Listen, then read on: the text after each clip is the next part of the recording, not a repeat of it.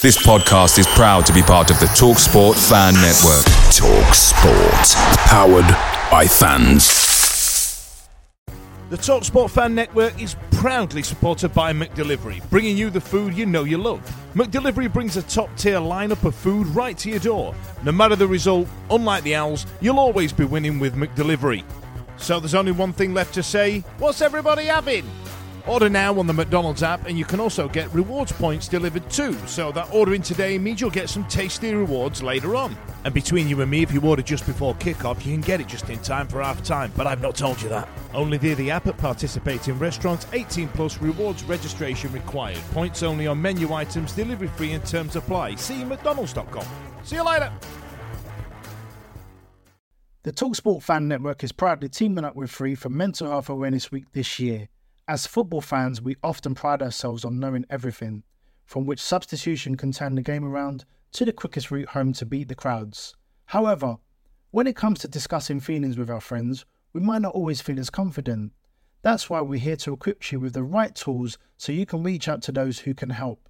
If your mates are struggling, let them know that the Samaritans are free to call on 116 123. That's 116 123. They are there to listen without judgment or pressure, 24/7, 365 days of the year. Let's all take a moment to talk more than football.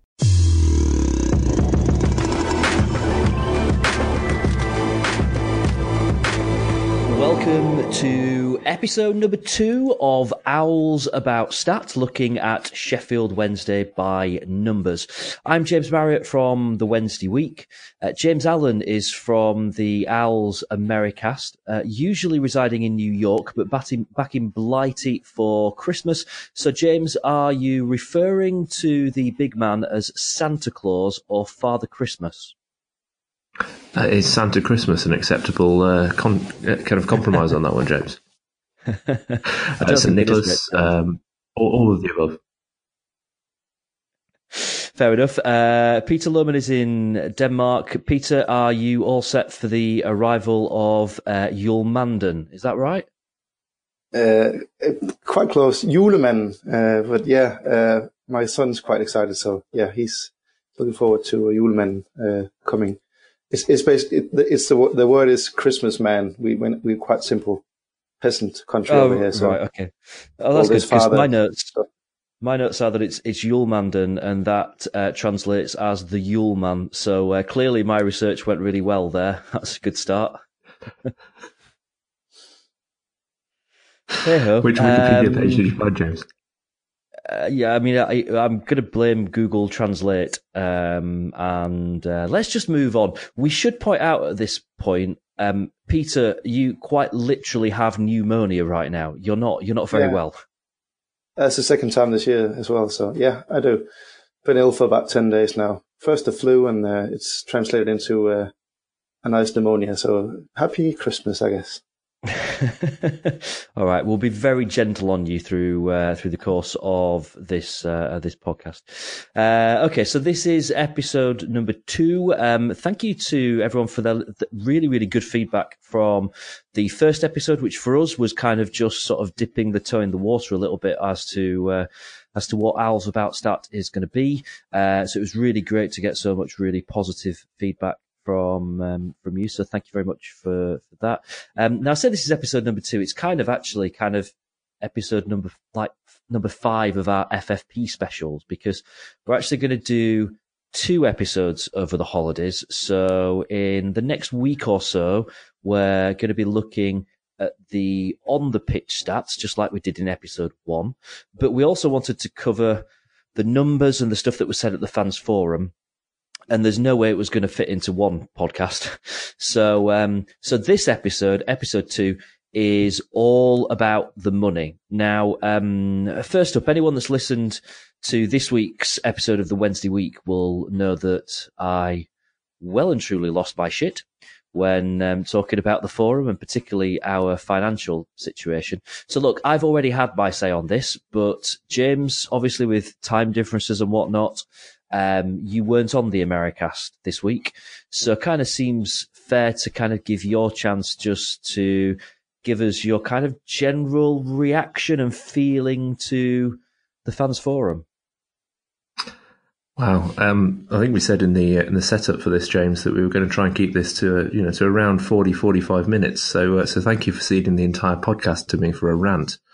I guess the benefit of 72 hours, a managerial change and an uninspiring and unlikely victory at Hillsborough, but the return of a couple of players maybe changes your mood a little bit. But I'm incredibly pessimistic about what I heard secondhand. In fairness, from the event on Wednesday evening. I mean, I wasn't there in person. I was travelling back into the UK from the US. So, like a lot of people, I was following along in terms of the output that was being shared by Dom Howson and by the club. Frankly, a lot of the verbatims were being put out by the official Twitter feed, and I think, given the expectations that had been set for fans in terms of the answers to questions that were going to be revealed, you could give a low mark on the lack of clarity that emerged there. But the reason I'm incredibly pessimistic and trying to keep my counsel for a second here in terms of not ranting is I simply find it inexcusable that the hierarchy of the club is making declarations to the order of the extent that it has in terms of the ambiguity around the ownership situation, and particularly clarifying the situation around financial fair play or profit and sustainability, which will be the subject of this discussion. In my day job, I work in a large listed company, which has a responsibility to its shareholders. If our management made statements in public to the effect of which the management of Sheffield Wednesday made this week, they would be summarily dismissed. There would be a shareholder revolt, and those individuals would be held under fiduciary responsibility, culpable of making erroneous statements to the shareholder base. Now, Sheffield Wednesday is not a shareholder structure. We have one owner, and the fans are participants in that process by invitation, and I accept that difference. But I don't accept the lack of leadership. I don't accept the lack of discipline and the lack of clarity in terms of what the forward plans for this football club are, because there's far too much at stake to make the ambiguous and frankly contradictory statements that were made on Wednesday night. Okay, Peter, are you going to put a more positive spin on proceedings of this week? Not really. I think James summed it up really well. And with his corporate experience, it lends a lot of gravitas to what he's been saying.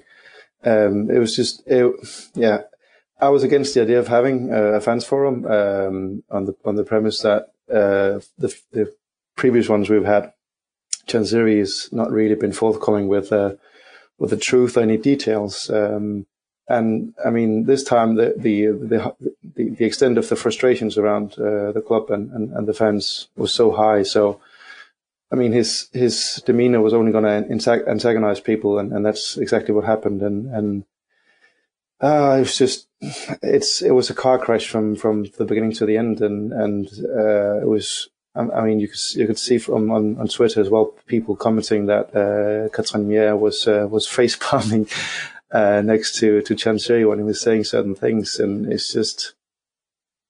I mean, this is why absolute rule and dictatorships don't work, because they rely on the person heading the government, or in this case the football club, being capable of doing it to a certain quality, and I really get the impression that Chansiri's business sense is not what he uses when he runs Sheffield Wednesday. It's a very volatile, emotional way of managing our club, and that's the last thing we need at the moment. We need, I mean, the structure we fail to see on the pitch, the lack of organisation is, I mean, it's a mirror image of how the club is off the pitch. There seems to be no plan. There seems to be no idea about what we're going to do in just a few months, and there seems to be no idea what we're going to do about the big issues of getting this club back on an even keel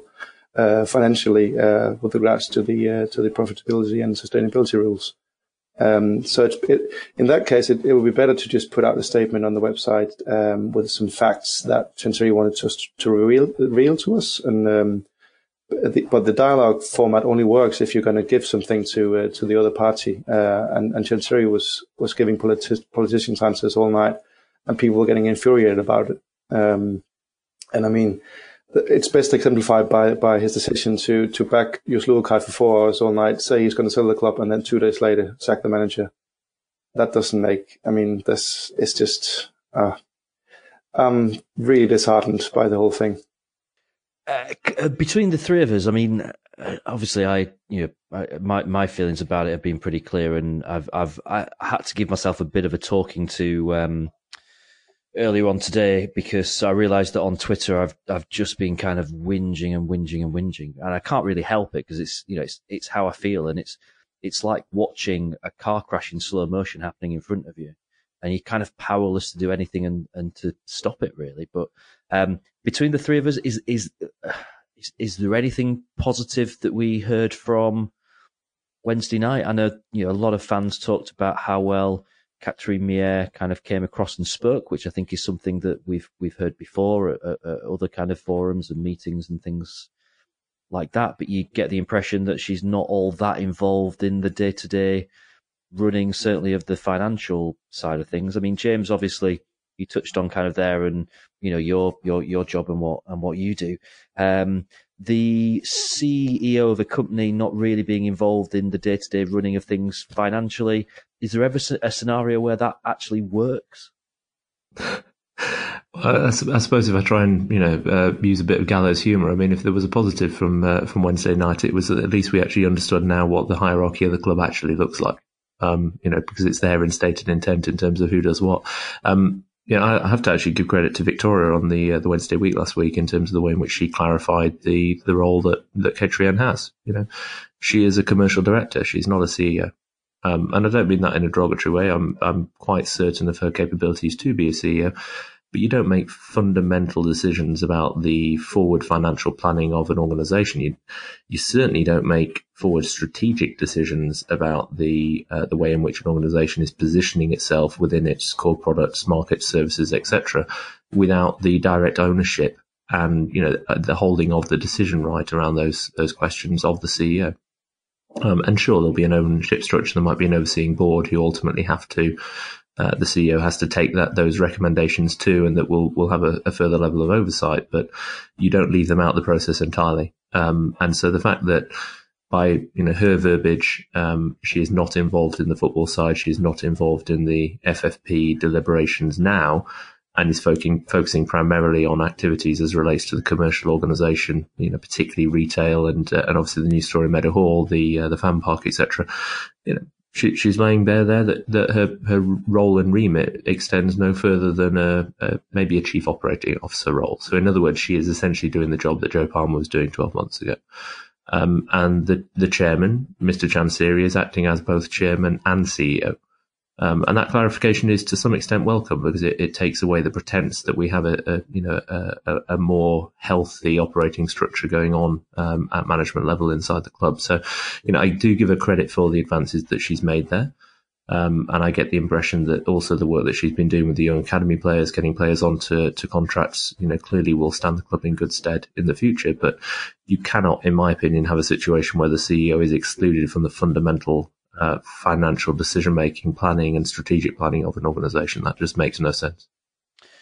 Okay, so the kind of the heading that I've got written down for us to talk about now, with reference to the fans forum, is FFP. What did we learn? As ever with these kind of meetings, the forum was a bit void in the way of specifics. It was kind of void in the way of things that were really vague, to be honest. It was kind of a whole new level of unspecifics. But Peter, obviously, I know you were following things quite closely on Wednesday evening. What do you kind of think that we learned from things? There was this kind of this thing knocking around about an eight-figure £1 million loss. What are you kind of taking from what was talked about on Wednesday? To be totally honest, I actually think what we could glean from the comments made sort of confirmed what the three of us have discussed on the podcast before. Because the club said this in the previous fans forum as well, which was also reported on Twitter, that for us to comply with their profitability and sustainability for the end of the season, for the 3 seasons leading up to that, we'd have to break even this season, which is which means we have to get to about £50 million that we need to raise in transfer funds or saved wages before the end of this season. And that's still the figure that I'm going with from the calculations that I've done, and that's certainly the same as an 8-figure sum. So I think in many ways it's just confirmed for me that we have a lot of work to do. But some of the things that Chansiri said on the subject was worrying in the regard that he claimed to, I think there was actually a direct quote where he said, talked something about so-called experts, and there have been a few who've mentioned he might have been referring to the three of us. I've no idea whether that's true or not, but he also said categorically that he knows more about FFP than anyone else. But for him to then claim that there's nothing to worry about, and then that he's thinking about how to fix the situation, tells me that his confidence in his own ability is probably a bit misplaced at this point, because what needs to happen is a player sales of a high magnitude, and he's not really sounding like he's wanting to do that, or that he realized that he has to sell players, because he said at some point, and this might well have been lost in translation, he said at some point that that player sales won't help the FFP situation, which is categorically not true. I think he was just lost in translation, and he was trying to say that he couldn't sell enough players or for enough money to solve the problem. That might have been his point. But the way I see it, £50 million is something we would be capable of raising with the sale of some of our best players. And it would wipe the slate clean for next season, and it would allow us to invest money in the playing squad again this summer. So I mean, it was more smoke and more fog than it was clarity, but it confirms that this inaction over this problem, because I mean, we foresaw this problem around a year ago, didn't we? And I mean, it's been coming, and it's been quite easy from public figures to put this together for three of us in our spare time. So I mean, the club must know this, but they've not acted. And I think the way Chansiri just waved off concerns and said, "Oh, don't worry, trust me," and all that, tells me that he's not about to do any decisive action on the issue, and that is a really big worry for me. Peter, if you don't mind, I'm just going to pick up on a couple of points you made there, because you know, I think it's really enlightening just the context in which you take a few of those comments. And by the way, you know, your earlier statement in terms of the fact that, you know, perhaps this podcast, or at least other podcasts or other statements around this issue, were cited as not having all the information. Well, no, we don't. You know, we're fans trying to piece together what we can find from public. So of course the club has the right and proper information, and I'm sure that some of our assertions, some of our numbers, you know, perhaps require some rounding or some adjustment. We're very, very aware of that. But I think we've correctly asserted the position that we've been in. At times it's been worse. We didn't frankly think that we would be in an embargo earlier this year. So, you know, his point is understood, but what I would say is this, given that apparently, you know, we are listened to, and I think the gloves are off in some respects in what we're saying directly to the chairman in that context. For an issue of this magnitude, of this severity in terms of how it affects Wednesday's ability to compete in the Championship, the ability of this club to operate at the level that we all aspire for it to, and to reach the Premier League, which is what ultimately we're all trying to pull together toward, to suggest that only one person who spends half his time outside the country and working on other businesses can find the answers to this incalculably complex problem is absurd. any other organisation, any other football club, and I'm certainly sure this applies for Birmingham or QPR in the past or others who've inferred this, they have a team working on it. They have lawyers, they have accountants, they have managerial teams, they have strategists. That they're all working together to try and solve this problem, and they're accepting of the reality, which is that this is not about your ability to spend; it's about how much you are allowed to spend by the league. And it seems to me that Mr. Chansiri's responses all come back to the same point, which is ultimately a protest about the fact that he is not allowed to spend his money on this club. And I understand the emotional challenge that presents. And I'm grateful for the fact that he wants to continue investing his money in the club, at least until he's prepared to sell it. But it just simply isn't reality. The reality is we have to operate within the means that we're allowed by the Championship. And to try and get around that through the whims of one man, as opposed to inviting the best brains that the club has to offer and potentially more broadly the club can access, is irresponsible in my mind. The thing that really annoyed me, and as I pointed out earlier, I've kind of already had my rant about this, and I don't really want to kind of go over all ground, but it's just, how do we not see this coming? We obviously recorded a podcast after the last kind of fans forum of this sort. And, it seemed at that one that the strategy, Sheffield Wednesday strategy, seemed to be, well, we'll just have to get promoted, because if we don't, then we're going to have a problem. And it was pretty obvious to the majority of fans that promotion this season probably wasn't a realistic aim. And you kind of sit there thinking, well, they've got to have abandoned that plan. They've got to be coming up with other ideas and other ways of doing it. And here we are, literally like a week and a bit away now from January, and we have no plan at all, and it's insane. Peter, this is a question for you. I realised chatting to some people in the pub on Saturday before the game.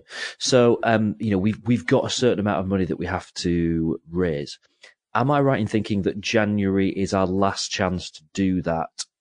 And we can't wait until the summer and then decide to sell players, because the way that, P&S accounts and everything work is they'll already being calculated by then. So it's kind of, is it January or bust for us when it comes to P&S? Thankfully not, no. There is a provision in the P&S rules that says you can sell players until the next season begin, and then you can, even though it's a new financial year, you can actually add on to the previous year's accounts with the transfer fees you receive.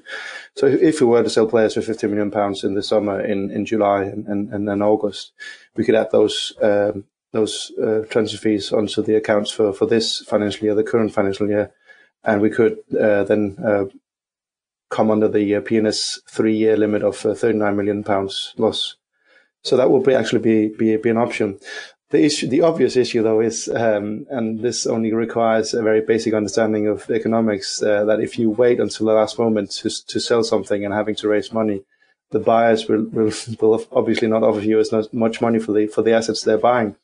So if we were to forego any activity in the January window, and banking on doing our business in July and August instead, we'd quite likely receive less for our players, and we'd have to sell more players in order to raise the money.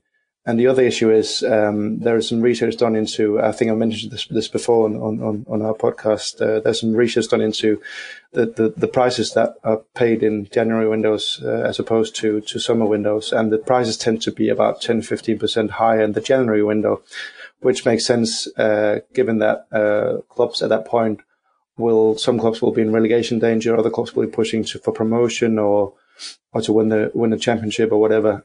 So they're more desperate to sign players, whereas in the summer there's more calm about the club and they're not during a season. So if we want to get the max out of the players, everything points to being able to having to do business during the January window.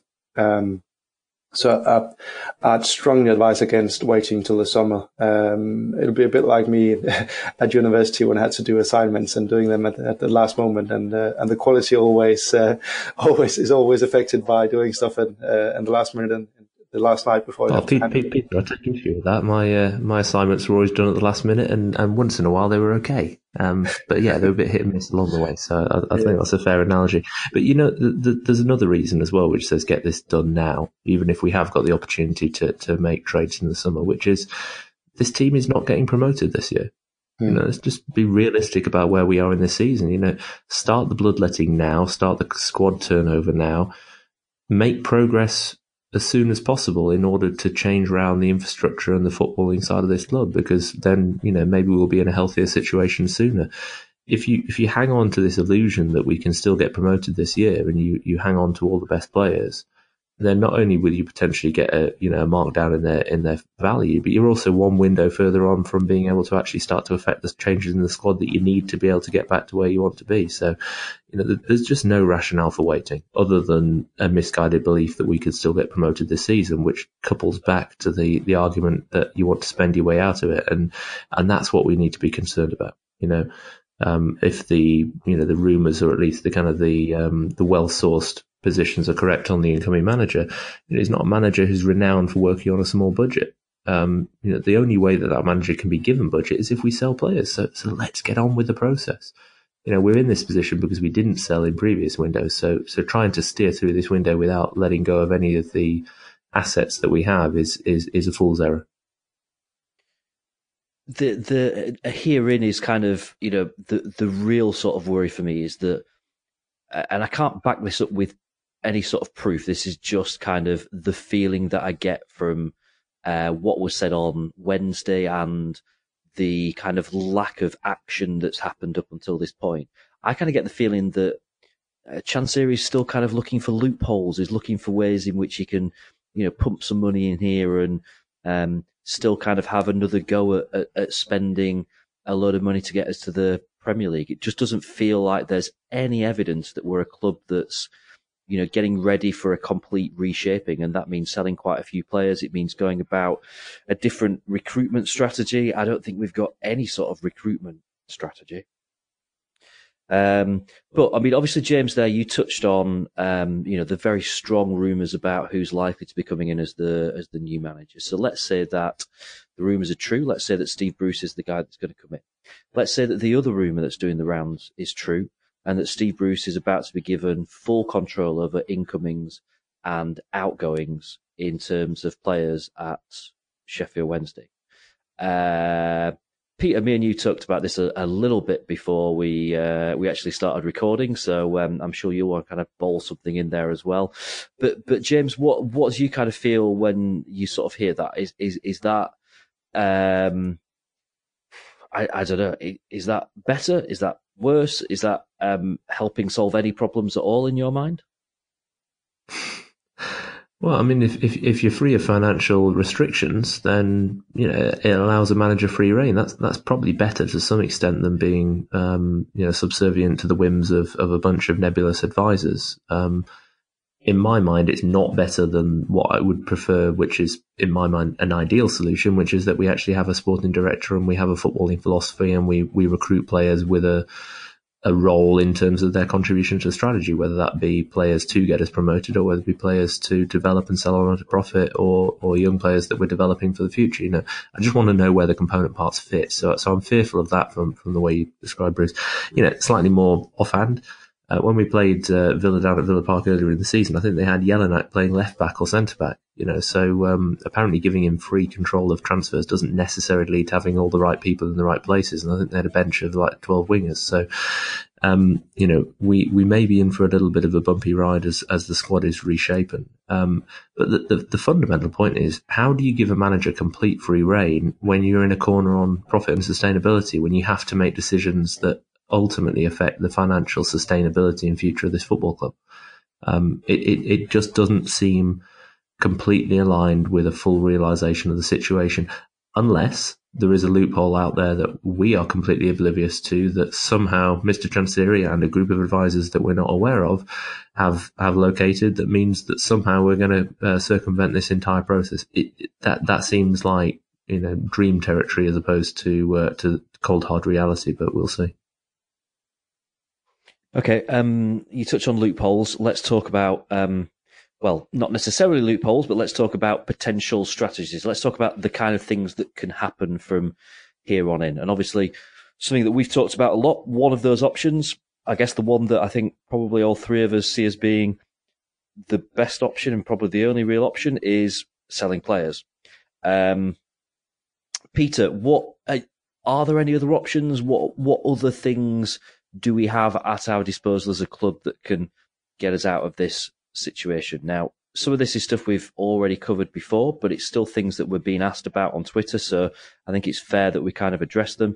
So, number one then, so what happens now is that DC sells the naming rights for Hillsborough as a sponsorship deal to, I don't know, himself or to Thai Union Foods for £25 million, and all is well. We rename Hillsborough the Thai Union Foods Stadium, and we've got a load of money in the bank. Any reason that we can't do that? Yeah, P&S regulations state that all sponsorship deals and commercial deals and so forth, all income has to be at what they term as fair market value, and that is they look at what other clubs get for similar deals, and then they look at what the money that comes in, and if that money is above the fair market value, that is what we could get otherwise if Chansiri didn't do the sponsorship himself. Then that gets annulled from our income, not in actual fact, but in our accounts as far as P&S are concerned. So it wouldn't affect our ability, because our issue isn't the issue that Villa had earlier this season was they couldn't get any actual cash into the club because capital capital from China couldn't move to the UK. But as far as we understand it, Chansiri has plenty of capital and he can move that to the club. But we can't spend the money, as James touched on earlier as well. So it wouldn't solve anything, because the fair market value of naming rights of an existing stadium with the troubled history that Hillsborough does have are probably around £200,000 or £300,000, which is absolutely nothing. So it wouldn't accomplish anything. I mean, it's the wages of the players for a couple of days, something like that.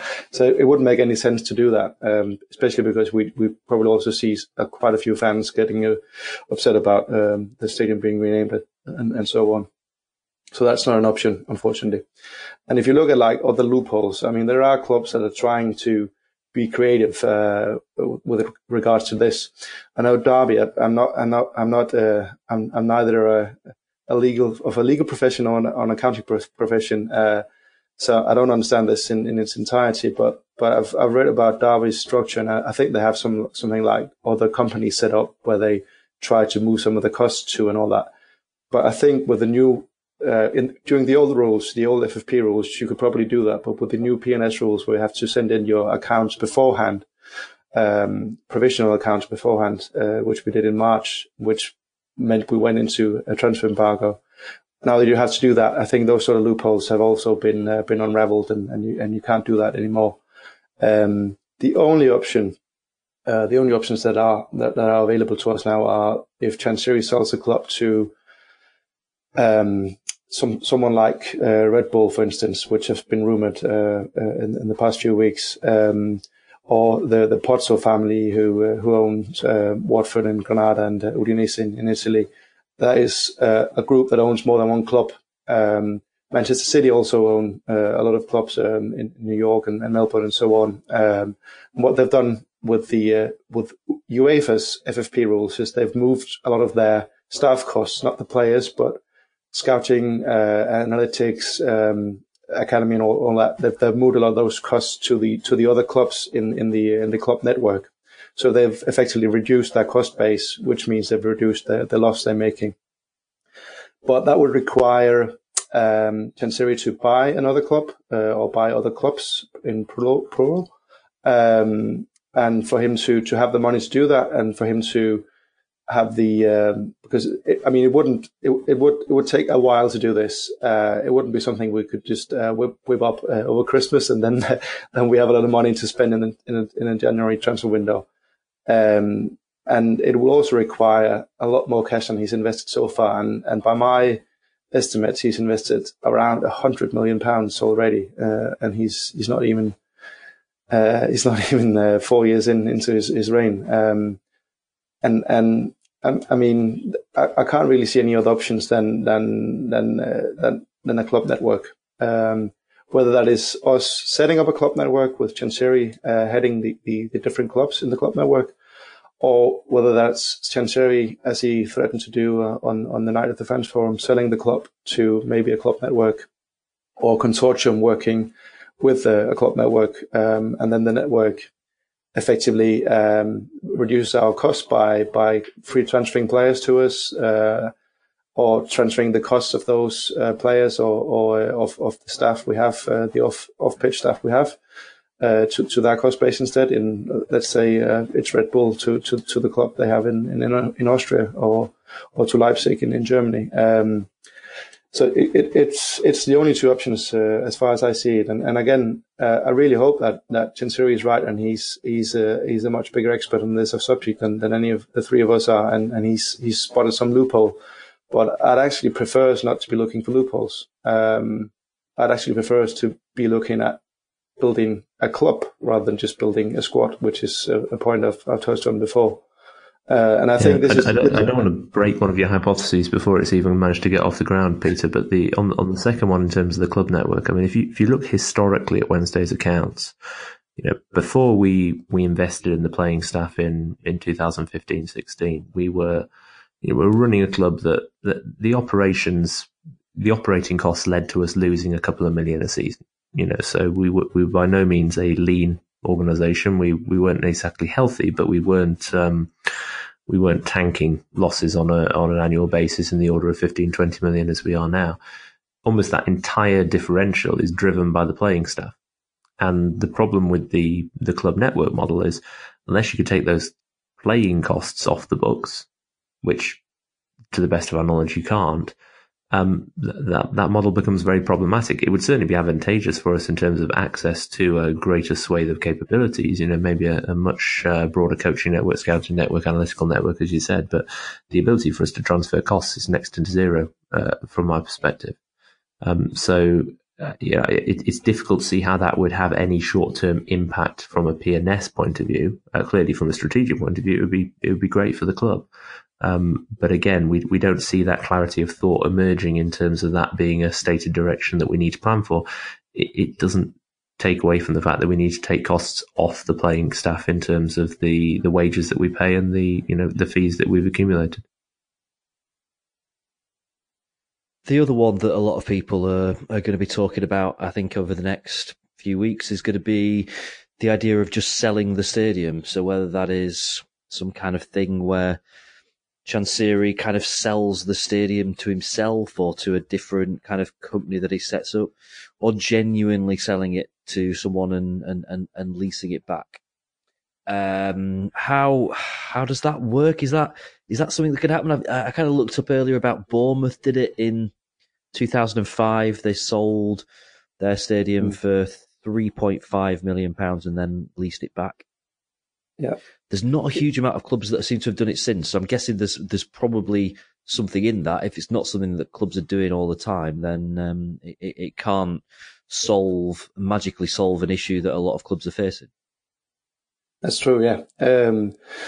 I think Bournemouth as well, they pay $300,000 a year to lease it, and they've tried since to buy it back as well, because they recognise it's a bad deal. The issue here is that if you did that, then the income wouldn't be at arm's length, because Chansiri would be selling the stadium. If he's selling it to himself or to his family or to Taiyuan Food or whatever, it's still not arm's length, because he's affecting the decision makers at the company buying the stadium. And the way I understand it, I asked some of the clever people on Twitter. I mentioned these two before on the podcast. There's a guy called Kieran Maguire, and there's another guy with a Twitter account called Swiss Ramble, and they're both accountants, and they really understand this stuff. And the way I understand, again, I'm not an accountant, but the way I understand it, it's if you do this sale and lease back, it wouldn't actually improve the amount of money you have in the club. It wouldn't register as an income. I can't quite remember why technically, but he was quite sure about how this worked when I asked him quite a few months ago. So I mean, the way I understand it, we wouldn't stand to gain anything from doing that. And even if we were, I mean, the value of the stadium wouldn't be the stadium. It would be the probability that the club folds and that the guy who bought the stadium could use the land that the stadium is on. The problem is this isn't London. It's on the outskirts of Sheffield, and there's a big vacant Wednesday night car park a lot right next to the stadium, which tells you that that's been laying bare for what, decades now. If the area was that interesting as a property investor, you'd have seen someone buying that lot and building on it. But I mean, that just tells you the value of the land that the stadium sits on. And I mean, also the flooding issues we had in the past, it isn't that great. And the stadium itself is, I mean, I would enter into a civil marriage with the North Stand if I could. I love the stadium a lot. It's really, it's perfect in every way for me, even though it's old and has its warts and all that. But as a football stadium, it's not very modern, and it's not very it's not prepared for the future compared to a lot of other stadiums. So if this investor thought he'd get a good deal, he'd have to invest a lot of money into the stadium as well. So sorry, I just can't see that happening. And even if it did happen, I couldn't see the money we would make from it, which would probably be a figure I could think of would be something like £10 million maybe, and then we'd be paying, let's say, 200,000-300,000 a season to lease it. Even if we could register that as an income, and it would improve our FFP situation, it's a one-off, isn't it? So it means that we're just kicking the can down the road. So next season we're back to having the same issue again, because we're missing that revenue stream, because that's a one-time income. And in fact, we actually made our situation worse, because now we have an extra expense that is leasing the stadium. So it could solve the problem for January and the end of the season, all going by if the football finance guy I talked to isn't right, and we could do this. I mean, then it could work this season, but then we have the same issue next season again, because we'd have a loss that is way too much. You know, Peter, you're using the perfect words, right? It isn't a revenue stream. So, assuming that Mr. Chansiri and the club want to continue to spend, that they see that, you know, the PNS situation is unfair, and they want to be able to spend the money they have available to them, which is completely laudable and understandable, but not the reality of the circumstances in the EFL. The only way to offset that is to increase your revenue. And revenue really comes down to two pools, right? You get your commercial revenue from ticket sales and from everything you sell commercially, kits, you know, pencils in the club shop, etc. People who come and hire executive boxes, or it comes from selling your assets, your footballing assets, your players. And we all know that there isn't, you know, a magic silver bullet in the commercial side. Despite opening the store in Meadowhall, etc., it's not going to suddenly show up an extra 5 million quid in terms of sales on just over Christmas. I can promise you that. So the only way in which you increase your revenue streams is if you are willing to trade your players, if you are willing to sell players at a profit for the price that you brought them, and then to reinvest those funds in the club. And that is the fundamental that we're not talking about here. Well, I mean, we're talking about it, but the club don't seem to be. That they need to address income and not just complain about the limitations on their ability to spend.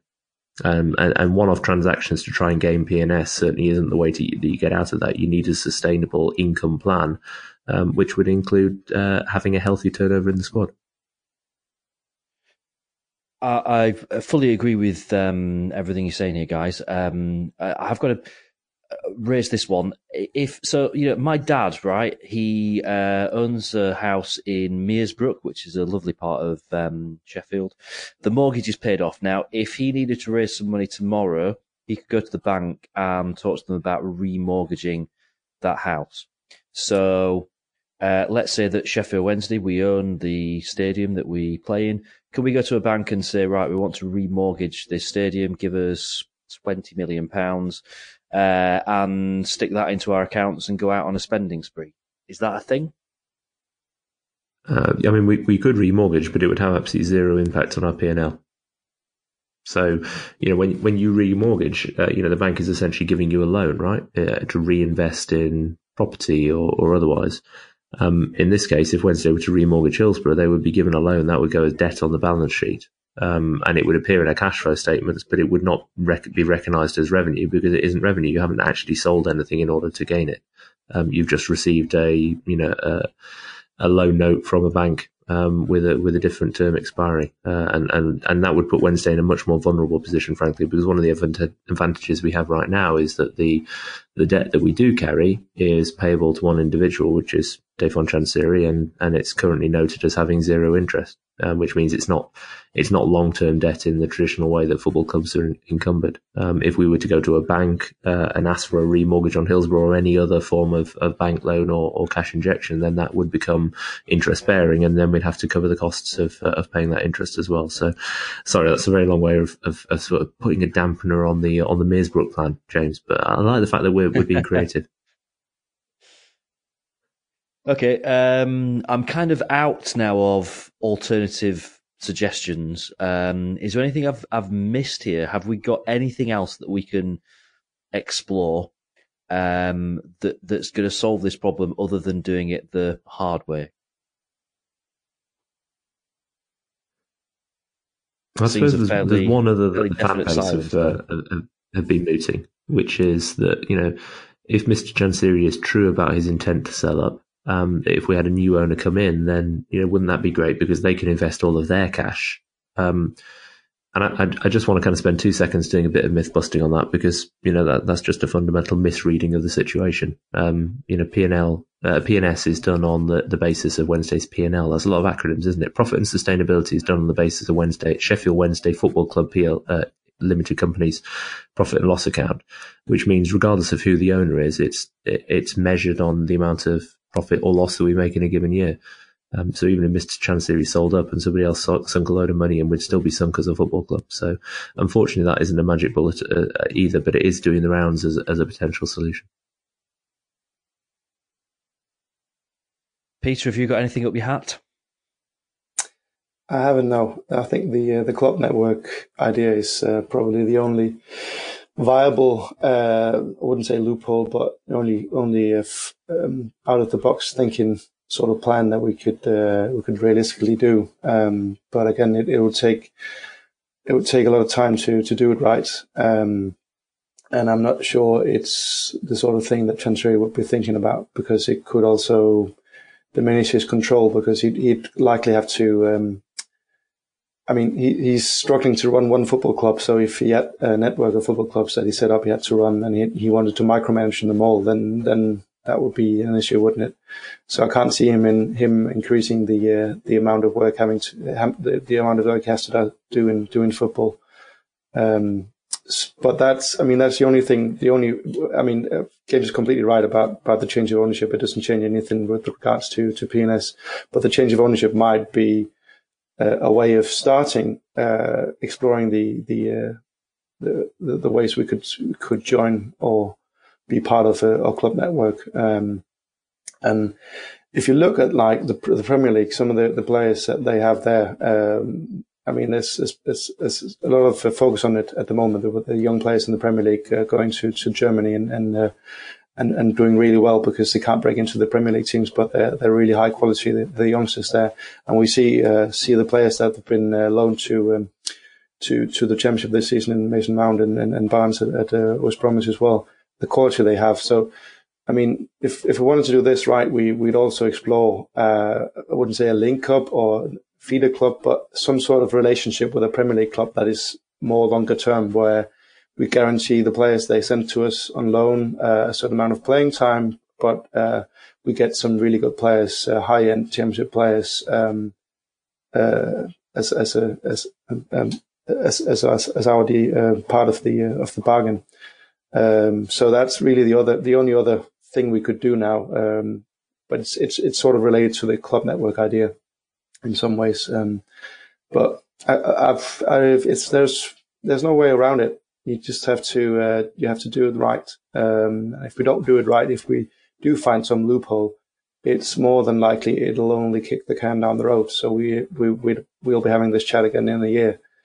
And the big worry for me is that the news of Steve Bruce, all but confirmed news of Steve Bruce as our new manager, seems to suggest that Chansiri has not understood the gravity of the situation, or maybe he has understood it, but he's choosing to ignore it and hoping it won't apply. But hope is, as they say, not a strategy.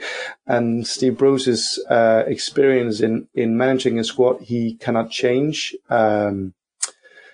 I think his experience has been overvalued, and he's also not the guy. He doesn't strike me as a guy who knows a lot about tactics and organization of a team. He's been mooted as a good manager, but if he's not someone who can put structure in the team on the pitch, and we have no structure off the pitch because he'll just be a manager, and we'll have no one to do all the other stuff at the club. I can't see how that tells you Chansiri has realized that structure and organization is something he needs to build at the club. That appointment of Bruce, that indicates to me he doesn't understand the need to do that. I realize that's on the pitch, but it reflects also on his viewpoint on how we are off the pitch, that he thinks we're fine as we are because he's doing his best, as he kept saying at the first fans forum, I'm doing my best. But to be perfectly blunt, I'm sorry, Mr. Chansiri, but your best isn't good enough. And the thing you do when you're not good enough at something is you try to change it. And the first step of that is accepting that you're not good enough and accepting you've made a mistake and trying to learn from those mistakes. And as we mentioned it before, a sporting director has to be the minimum of what we do going forward. Someone who won't be a network of advisors or a committee or whatever, but a guy who has contacts in football, who knows how to organize a football club, who knows how to get an academy working, who knows how to get everyone around a coaching staff working, and setting a direction for the club. Norwich hired Stuart Webster from Huddersfield, and there's a really good article recently about what he's done at Norwich. And Norwich were in a similar situation to us in that they were struggling with finances and struggling with a high wage cost of their squad. But look at them now. I mean, it's taken them a few seasons, but they've created an identity. They've created a trajectory for the club, and they realize how football works. You have to sell players, and that's you can't just say I want all the best toys and then keep hold of the toys. You have to part with them as a part of running a football club. Can we double down just a little bit, Peter, on that specific case? Because Stuart Webber at Norwich is kind of probably a bit strong to say one of my footballing heroes, but certainly for someone who's had an impact on two successive clubs and demonstrating their professionalism, their ability to change an entire organisation, I think he's pretty much up there, and he's a young guy as well. He's only in his mid-30s, so quite a lot to admire there. But you see what they did with appointing Daniel Farke, which was a very considered appointment in the mould of the hiring of David Wagner at Huddersfield, which Webber was behind both of those. Compare and contrast that to the manager who left Sheffield. There was a picture of him not looking too happy outside Cafe Ratazza in Sheffield City Station on Friday afternoon, Jos Luhukay. Now, I have no direct issue with his lineage and his history before coming to Sheffield, but it would appear that he was hired on the premise of get me one of those successful German managers, as opposed to let's be thoughtful about the type of manager that we want to bring in the type of academy situation and the type of infrastructure we want to build around the club and the way in which we're going to position the club for the next 3 to 5 years in terms of our likelihood, our ability to get promoted, which is exactly the considered approach that both Norwich and Huddersfield took. We just said, I want one of those. Go get me one. And that doesn't work, right? if you're not willing to put in the detail, if you're not willing to surround yourself by the right level of support, then lo and behold, just getting a shiny new toy doesn't necessarily yield the results you want it to. So I think it's a really powerful analogy for how far we've missed the mark in the way we've made decisions over the past 12, 18 months. Yeah, and the other issue is people keep going on about with Steve Bruce is he's got a really good CV. Oh, he won promotion, was it 4 times or something? Lukai had a good CV, and he'd won promotion 3 times, hadn't he? And I think, and this is also reflective of our recruitment strategy. We're signing players who have a good CV, but I mean, look at Daniel Fark, look at David Wagner. What were they before they were appointed? They didn't have a big CV. You don't hire people based on what they did. You hire people based on what you think they will do, what the potential they have. That comes down to both the manager, but also the players. You don't buy players that have been there and done that, and then hope that they keep doing that in the late 20s or early 30s. You buy players that you will have some dots, yeah, but you buy players that you think over time will increase in value and be able to be sold on, and then you can reinvest that money. It's just, and I mean, Bruce as an appointment, again, it speaks volumes about how Chansiri thinks or doesn't think about football, in my mind. Because again, he's looking at a CV and he's thinking, oh, he's got a good CV. He used to be good. So I'll hire him. But I mean, look at what he left at Villa and look at what happened at Hull as well. I mean, he's not the club builder that we need. And if we appoint him, I'm quite sure we'll be having this discussion in a year's time, and we'll be talking about a new manager. It's just it's despairing to look at, to be honest. And I mean, I really, really hope I'm wrong, and that Bruce is the answer, and he turns the club around and he invigorates the squad by introducing some of the younger players and getting a playing philosophy going. But I've seen no indication of him being able to do that at Aston Villa, where he had a ton of money to spend on transfers. So for me, it's a big worry that is the route we're going down. I'd much rather be focused on getting, sorry to keep saying this, but we focus on getting a good sporting director, and that we gave some time to the appointment of a manager, because it's going to be quite crucial. So just hiring someone who's knows this league, which is a coach speak for having been sacked a lot. That doesn't wash it with me, and it's a worrying view into how this club operates, and it's a worrying view into how we haven't learned anything from what we've been going through and the troubles we are in at the moment.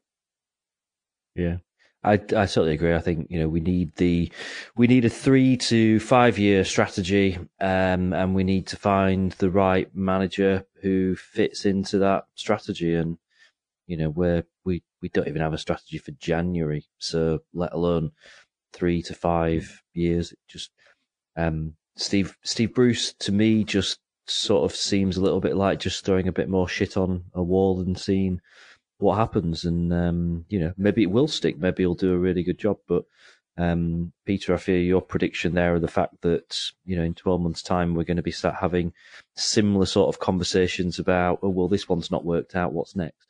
And a lot of people have kind of raised this point about how we need a British manager in, we need this next, we need that next.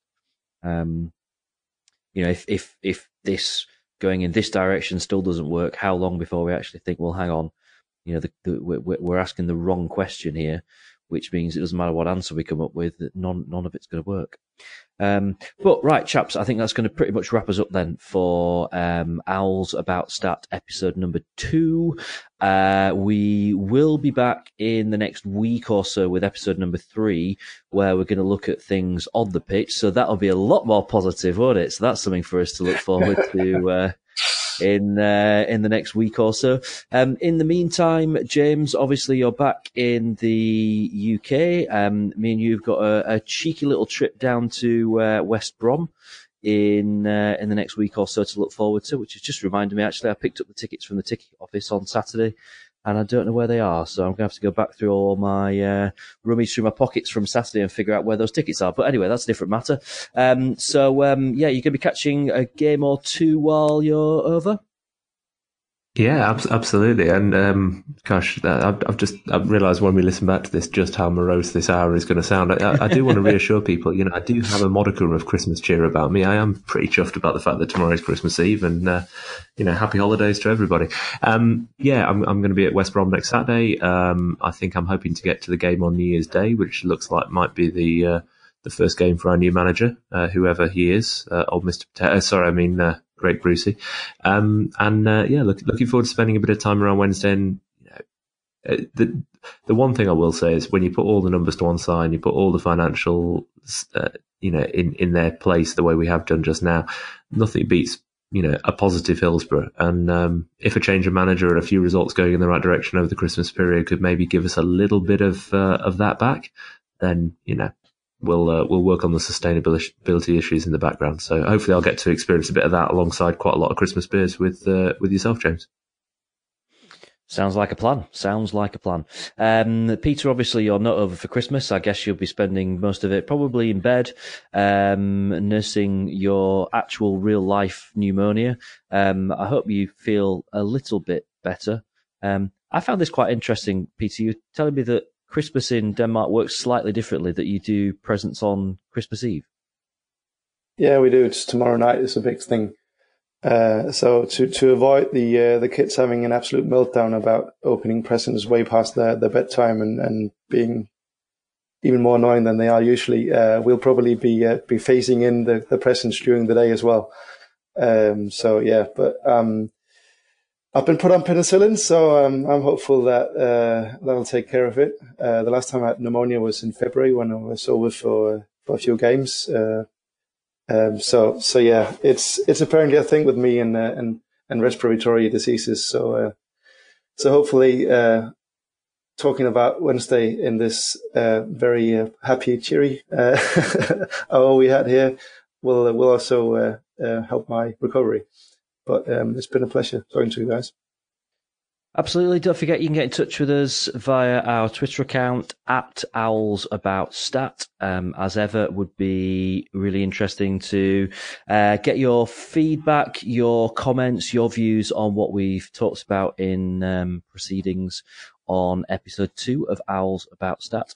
We will be back with episode number 3, as I say, in the next week or so, where we will be tackling some of the questions that have been put to us on social media over the course of the last month or so. Still time for you to drop us a tweet if there's something that you want us to have a look at Owls About Stat. And we'll speak to you in the next week or so.